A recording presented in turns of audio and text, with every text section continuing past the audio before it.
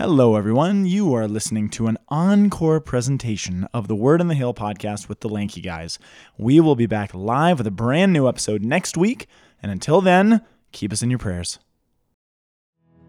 You're drowned by my perfect fire, my perfect life. Hello, everybody. Welcome to the Word on the Hill. Yeah, dog. You all right? Today is podcasting day.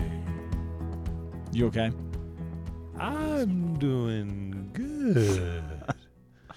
Dude, so do you remember G.I. Joe? Yes, of course I do. Do you remember the public service announcements that they would do at the end of No, G.I. Joe? I don't. You don't remember those? What? I don't know. They'd be like, hey boys and girls, and there'd be a couple of like people hanging out, and then like Officer O'Malley would show up, and they'd be like, "So kids, don't." Oh yeah. Yeah. I got it. So somebody sent me a link, and it was like one of those public service announcements, but they overdubbed it like they do on all things on the internet. And then this guy, there are these kids, and they're hanging out, and this guy like drives up, and he's like, I just want to ride my motorcycle. and these kids are like, what did you say, mister? And like, it's just totally bizarre. And so I was just really imitating that is all I was doing for the entertainment of the people. Yeah. My name's Father Peter Mussett. I've got it here. Oh, I'm Scott Powell. I was looking it up on YouTube. Oh, dude. And I found it. It's totally awesome. Totes awesome. It's totes. Did I say I'm Scott Powell? No. Either way, I am. And we're the Lanky Guys. And you're listening on the Feast of the Epiphany, or Epiphany of the Lord. Actually, you know what I've been finding? I've been inquiring amongst the holy people of God. Your keys is one thing you've been finding. Dude, I found my keys I know after that like much. 3 months, man. I knew I didn't lose 3 them. months? Yeah. How did you get into anything? Well, I got another set of keys. Oh. Yeah. That's a lot of keys. But I knew they were misplaced. Okay. I didn't. Clearly. I knew they were not lost. Yeah. All right, so we're in the Epiphany, and we have some great readings. Our first reading, as you wipe your face, comes from the book of Isaiah. It does. It does. Isaiah chapters 1 through 6. Dude, does Isaiah know how kind of big No, deal I'm sorry. it is? Chapter 60, verses 1 through 2. 6. Chapter 60, verses 1 through 6. Does Isaiah know what? Does he know how sweet he is? Probably. I mean, he is dead, so he gets it all. He's alive in Christ. Oh, yeah. So then we go to Psalm 72. Psalm 72, which is great. Verse 1 through 2, 7 through 8, 10 through 11, 12 through 13. Wow. Yeah. And that's it. Oh, hold on. I didn't complain last time about what I was going to complain about the Psalm. Last week? Yeah. What were you going to complain about? What's wrong with the Psalm last week? No. Okay, this is what I hate. Families. No. Because that's what it was about. No. Work. No. The dignity of work you hate. No. Holy things. Sorry. I'm having fun. It's banter. This is what we do. Is that what This they is our call this? thing. You're fired. Oh, I'm just kidding. See, that's banter. I can put it on one of my cup holder things that says I was fired for banter. Oh yeah, we got these designators so you can know which cup you have at a party, and then you write stuff on it, and that's what I put on one of my employees' glasses at this last party. I was fired for awesomeness, Which she felt uncomfortable with because you were her boss. I know. It was totally awkward. But what I don't like is when they take the verse from the psalm and they just tweak it slightly from what it says in the psalm. Just use the psalm line. It's a little strange. Because then I'm always confused at the psalm response anyway. No, I can see that. Why? I don't know. The second reading is from the book of Ephesians, chapter 3, verses 2 through 3, A, and 5 through 6. A. Actually, I lied about that other A. What other A? Oh yeah, just one A. Only just one. one A. It's in the top league. Decorative. It's not double A. No, jeez. And then finally from Matthew 2, 1 through 12, which is actually symmetrical if you look at it. Oh, it's a palindrome. Yeah. Okay, let's go. Okay. Isaiah chapter 60. So we're in the Epiphany. So what the Epiphany, I mean the common reference point for this week's readings is going to be the wise men. What does Epiphany mean? An epiphany. It's like when you have an epiphany. Okay, yeah. It's Just a revealing of something. Yeah, something being revealed is what Epiphany means. Yeah. Now you seem annoyed by my definition. It's called the manifestation of Christ to the Gentiles, sir. What is? That's what the Epiphany really is. Well, but the word itself, that is Epiphany applied to Christ. Yeah, which actually means to reveal. To reveal. I just said that. Did you say that? I did, like 3 times, and you stared at me meanly. Unbelievable. All right. So Isaiah. So this is good. We have to we get to work through and figure out what the readings have to do about this. So Isaiah chapter 60 verse 1 says this. Now remember, we've talked exhaustively about Isaiah. I'm so sick of talking about Isaiah for some reason. Yeah. Oh, I know why I'm sick of talking about Isaiah. Did you just give a class? No, because we've been talking about it for 3 weeks in a row. Right. Let's say that. We have. No, I'm not sick of it. I love Isaiah profoundly. But just to recap, Isaiah eyes on you. Split in 2 parts, Isaiah. right? There's the bad news and there's the good news. Bad news, you've sinned, you've broken the covenant, things are bad, you're going to lose your land and your kingdom and everything else. But God will set things right someday, and it's going to be amazing when it happens. 60 is in the midst of what's called the book of consolation, or the book of glory. So it's talking all about what is it going to be like when finally the punishment for your sin is over. And it says this. There was much rejoicing.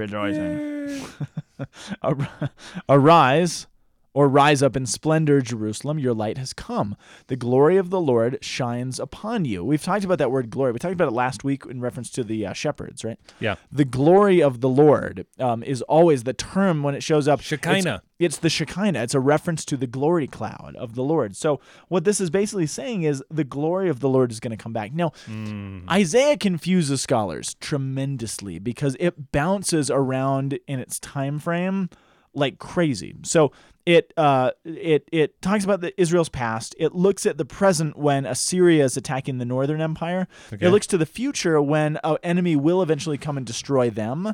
And it will look eventually to the point where they will be destroyed, but that hasn't happened yet. Now, when the southern kingdom, when Jerusalem is destroyed eventually, which it will be, and the temple is obliterated by the Babylonians, the glory cloud will actually leave the temple. In Ezekiel, people witness the glory of God leave. It takes off. So what they believe about the temple eventually is that when they rebuild it after they come back from exile, it's empty. It doesn't actually have the presence of God. It's just a building that they put up to wait for God's presence to come back. Got it. And so Isaiah is talking about this day when God's presence will fully return. Now that's weird because it hasn't left yet. Yeah. He's pointing ahead to a time where it will leave and then eventually come back. So he's pointing ahead to a lot of things. But he's pointing to this time when the glory will come back. So the glory of the Lord will shine upon you. So see, darkness covers the earth and thick clouds over the peoples. But upon you the Lord shines. And again, what they're going to feel like, is certainly at the point when Jesus is born into history, is that the Lord is not shining upon them. They are desolate. They have been abandoned by God. Everything is sheer darkness. This is why we got that reading a couple weeks ago from Isaiah, the Christmas reading, right? The people who sat in darkness have seen a great light. Yeah. This is unpacking that, describing what is that like going to be like? Well, it's going to be like the glory cloud returning to the temple. The Lord is coming back. Well, here's my question is, do you think that, where in Isaiah is the suffering servant? Do you know what chapters? Because I cannot remember. I want to say 12. Okay, yeah. Is the start. It's a series of chapters. Because I'm looking at this and I'm already seeing evidences of Christ. Yes. My gosh. And like the darkness of the eclipse of the crucifixion and the darkness at noon. And absolutely. Because the sun had to be darkened so that you could see the true light of the world. Absolutely. Kind of like Our Lady Guadalupe eclipsing the sun. Absolutely. And so, I mean, if you take that, all these things that will happen, what will happen because of all this? Well, nations, the Gentiles, the Goyim is really what it says. It will walk by your light, and kings by your radiance. Raise your eyes and look about. They will gather and come to you, your sons from afar and your daughters in the arms of their nurses. So what this is doing, so this is addressed to Jerusalem. But one of the things that's interesting, I think we've talked about this before, in the Hebrew tradition, the kings embodied their people. Yeah. So you could speak about a king in terms of the nation. So when this is saying, oh, Jerusalem, you're going to rise up and you're going to be glorified and all this stuff is going to flock to you, Jesus is embodying his whole nation. So who do people flock to? Who do the kings come to? Who do other nations, come looking for? Jesus himself, who is the embodiment of the new nation of Israel. It all resides in him. And in fact, actually, all the nations, because they're going to come streaming towards the king. Exactly right. Everything. Yeah. And the wealth of I love this. The wealth of the nations shall be brought to you. Caravans of camels shall fill you. I mean, what's going to happen in a couple readings? Magi. Exactly. With camels and wealth and riches and all sorts of other stuff. And gold and frankincense. And myrrh. And myrrh. So it's cool. Dude, yeah, that's good. He's just seeing. That's our setup. He's just seeing clearly. Like, yeah, exactly. That's it. That's a good. Isaiah is often called the fifth gospel. Yeah, because it is so explicit in the way it's speaking about Christ. I got my eyes on you, Zaya. Zaya. Eyes. Izzy. Eyes. Oh, wow. I got my eyes on you, Zaya. Nice work. Good job. Yeah. Thank you. Make it into a palindrome and I'll be happy. All right. I will try for my onomatopoeia. All right. To the psalm. Every nation on earth will adore you. So this is cool, though. So take what we just looked at in the first reading about all these things that are going to be embodied in Jesus and this new kingdom and the glory. Psalm 72 it's often called a messianic psalm, but it's a song about the anointed king. And it's pretty commonly understood that it was probably ascribed to Solomon as a prayer that was to be prayed over a king's coronation. It's a coronation psalm. So it's the prayer that's going to be prayed as he is being crowned. And this particular psalm that is to be prayed as the king is being crowned is about every other nation on earth coming to adore this king, which is profound. So it's doing two things. It's looking back over the history of Israel and the way that the kings are crowned and what they had always hoped for of their kings, which never fully came to fruition. And then how Jesus, again, is going to embody that and actually be the glory of God, who the nations are all going to come and actually adore. Not just lip service, but it's real. Yeah. So he's bridging the two. He's bridging the past and the present and then the future as well in this psalm. Booyah. Boom. It's pretty cool. Yes, that is... Wow, did we just get through like 2 readings in 6 minutes? I hope so, because we bantered for like 25 minutes. No, I'm just kidding. But that was like pure condensed awesomeness. But they're good. They're just right there. Queen of Sheba and Arabia.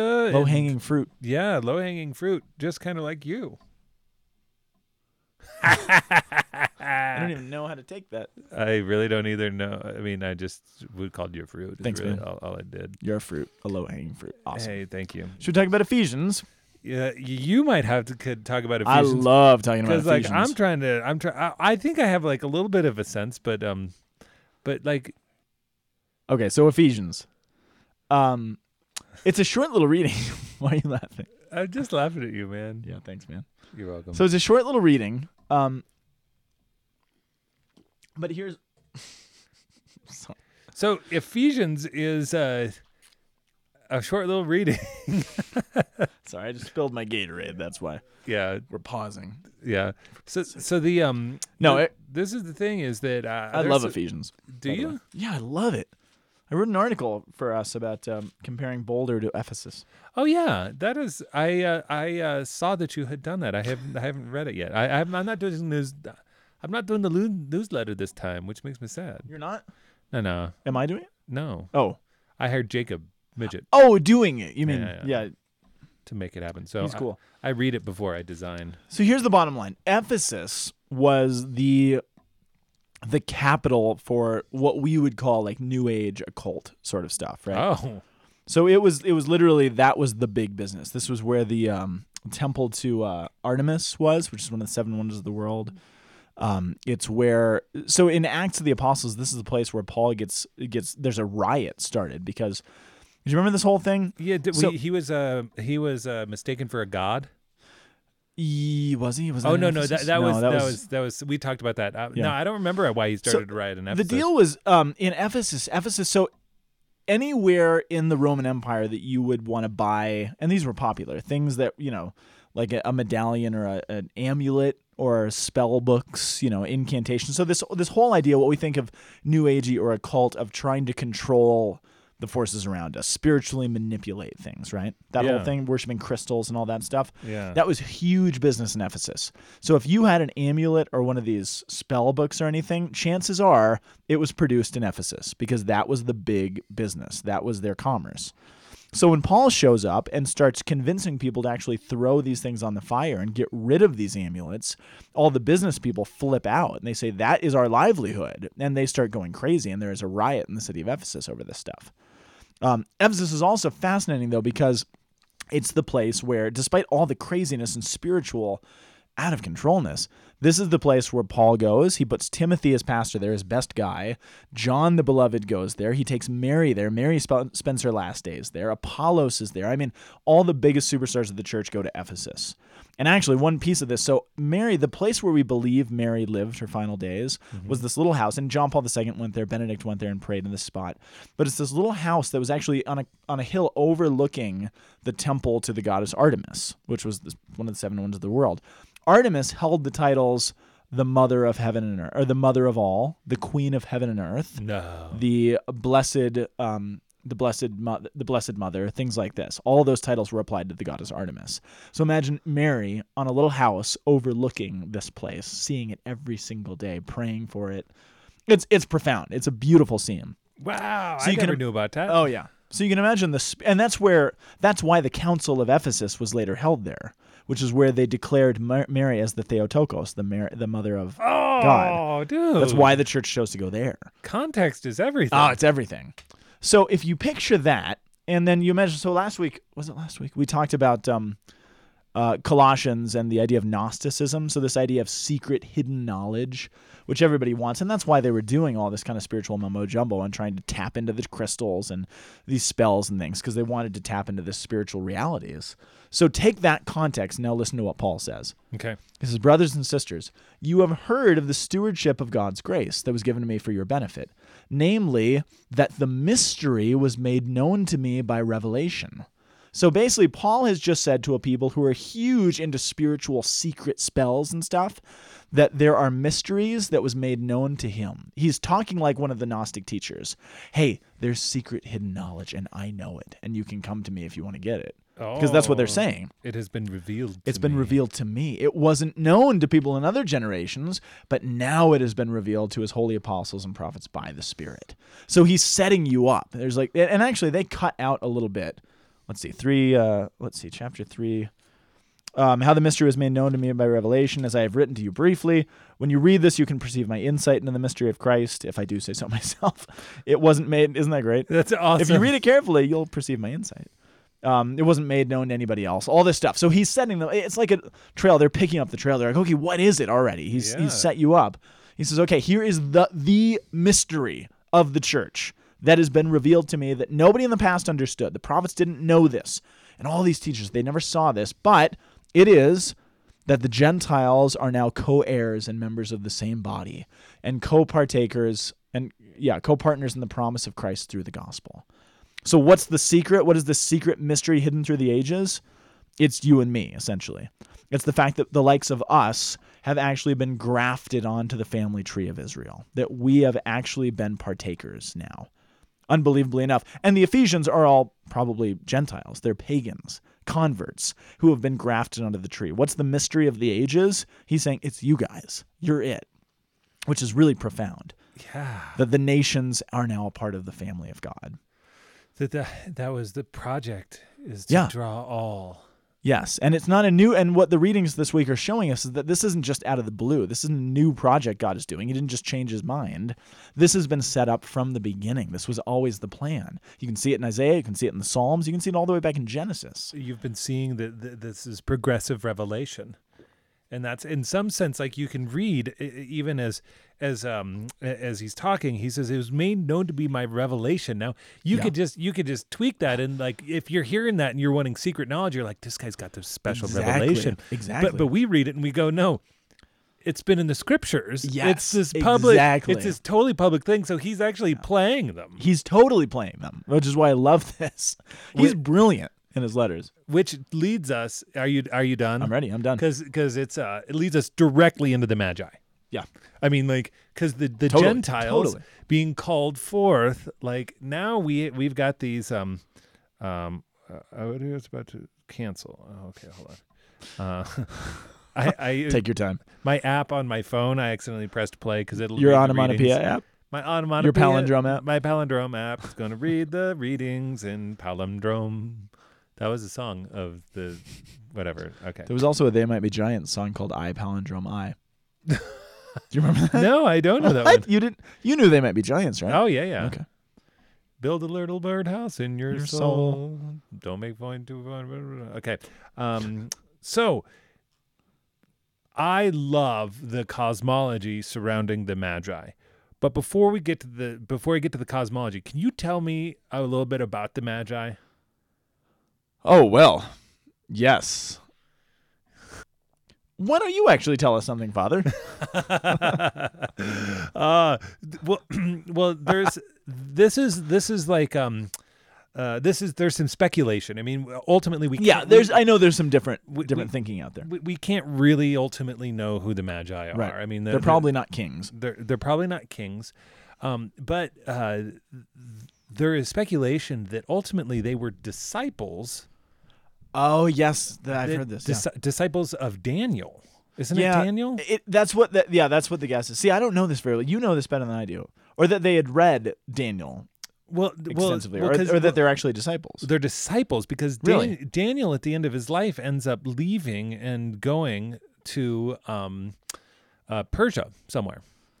He worked for the king of Persia. The king of Persia. Yeah. So, I always forget the story. So and Daniel was taken into Babylon by the Babylonians. He was served at the hands of Nebuchadnezzar. Yes. Then Nebuchadnezzar died. The Persian king Cyrus I took over, and he worked for Cyrus I for briefly. And Daniel, while he's there, he's like the man. Yeah. Oh yeah. He was the equivalent of what Joseph was in Egypt in the Old Testament. Absolutely. No, that's not true. But he was a big deal. Yeah, he wasn't that big. No. I misspoke, but he was big. The dude was huge, and as you're going along, you're going to attract certain individuals, especially in courts. Yeah. And they're going to be looking, and they're going to be trying to understand, like, what do you got going on? And so and of course, a man of the Lord is going to want to share the truths of what he knows about the Lord. Yeah.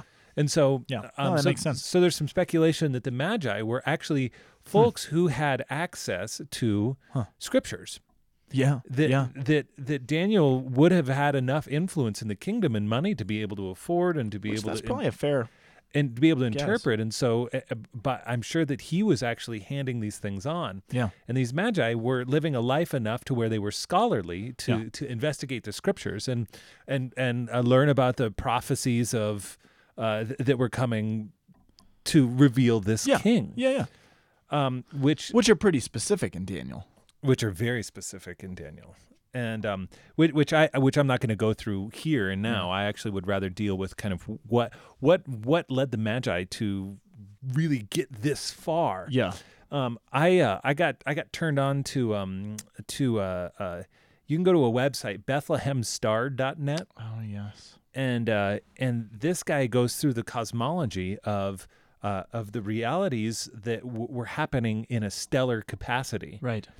Which you can work backwards. We mentioned in the first reading, as we were looking at Isaiah, about all these nations streaming towards the true light that was in the midst of darkness, and how you have an eclipse on the day of Jesus' crucifixion. Yes.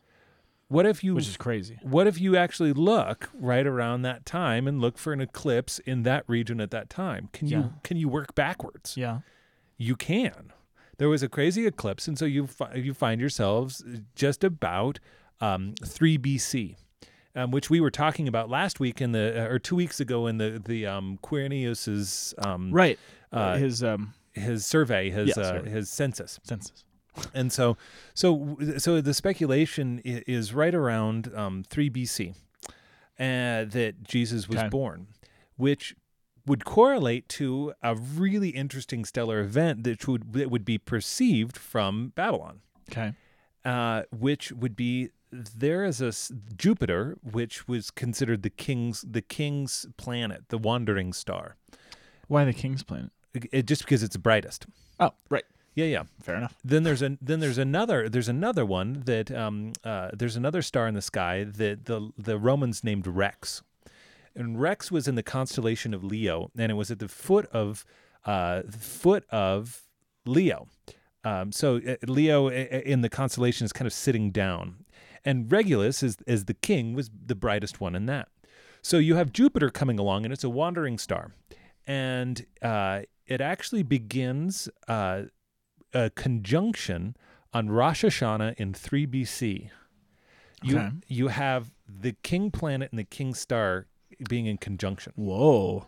Yeah, so Whoa. as an astronomer, as a man who's as men who are looking up into the sky, you're going like, "Whoa, Royal this is flush. oh, yes." No.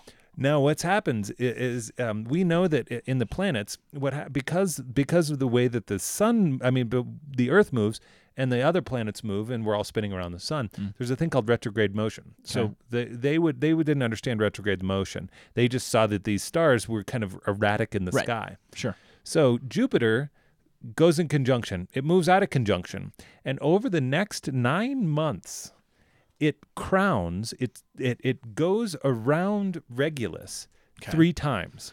Okay. Which we know that because of the nature of superlatives, you don't have good, better, and best. You've got good, good, good, and good, good. Yeah. Holy, holy, holy. Right. And so they see this 3, and they're going like, "What is going?" They're seeing this thing happen, and they're actually not that far. So, as we're looking in the scriptures, if we follow Jupiter, then they actually begin to track the star and move towards Jerusalem because it's moving faster through the sky. Wow.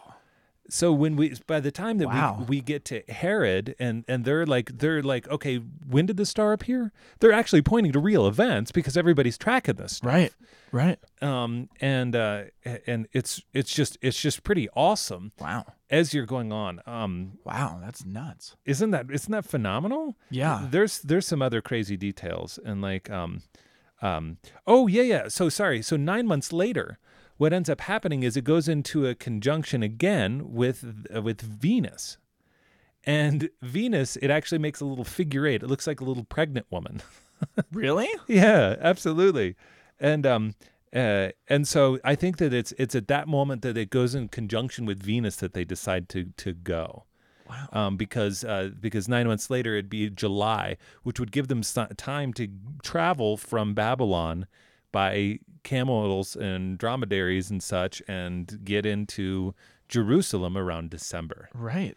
Because by December you have Jupiter right above Jerusalem. Okay.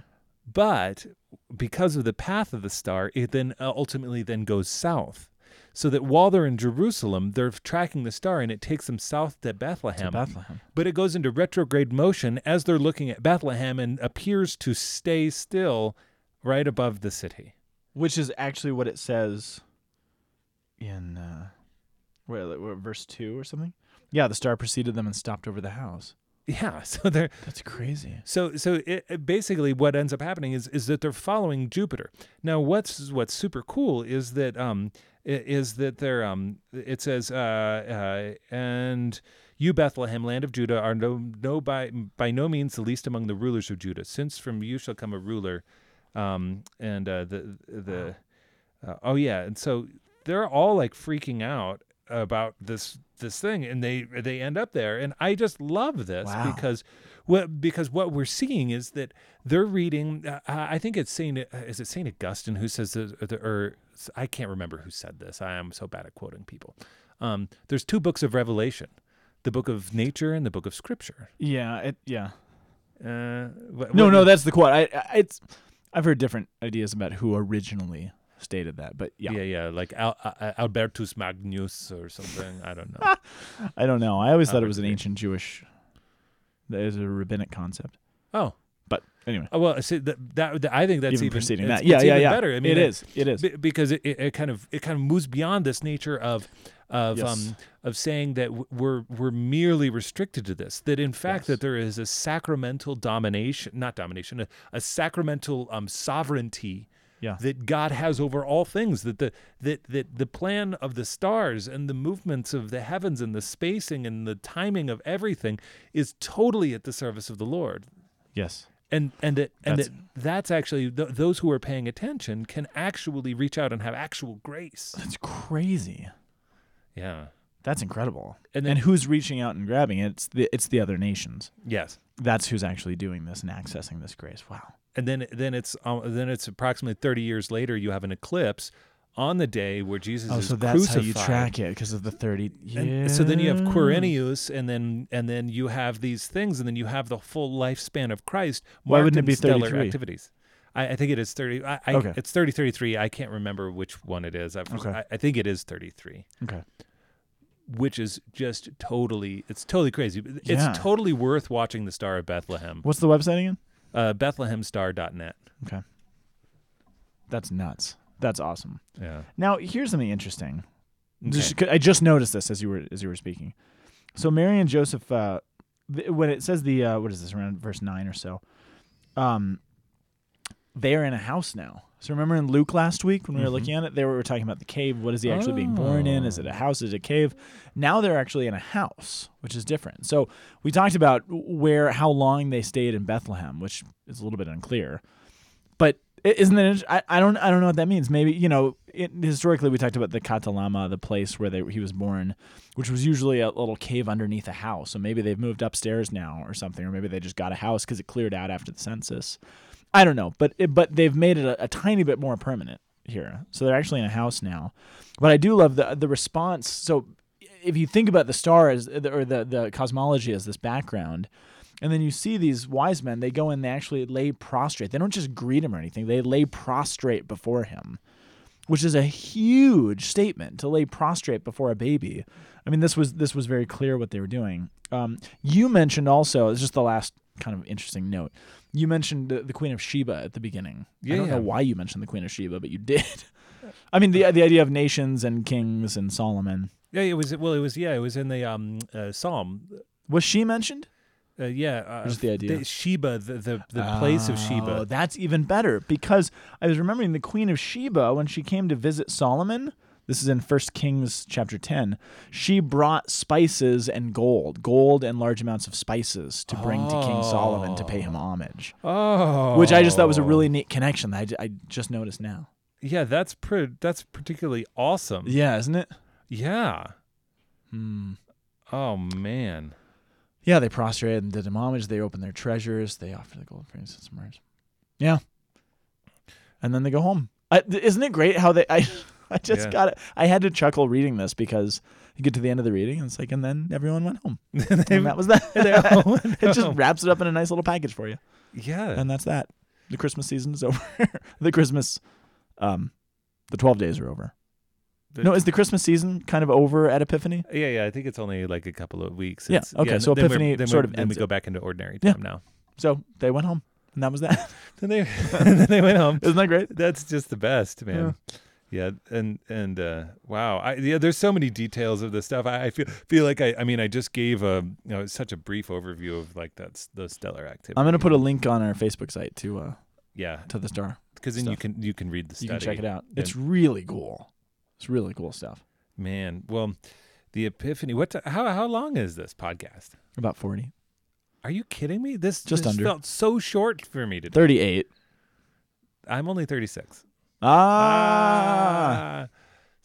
to summarize this all. To summarize this, that the glory of the Lord draws all people, and that if you're paying attention, if you're awake, if you are reverent. Yes. Then, and whether that be following the truth in the intellect or following truth in just actual grace of just letting the Lord speak to you in your daily life and taking that seriously and following the promptings of the Holy Spirit, you will find the Lord. But the key is having your eyes open. It's the key is having your eyes open. And the key is also, I think this is the other thing that Pope Francis is both really beautiful with and frustrating people, is he's very conscious of the fact that other people may very well have their eyes open as well.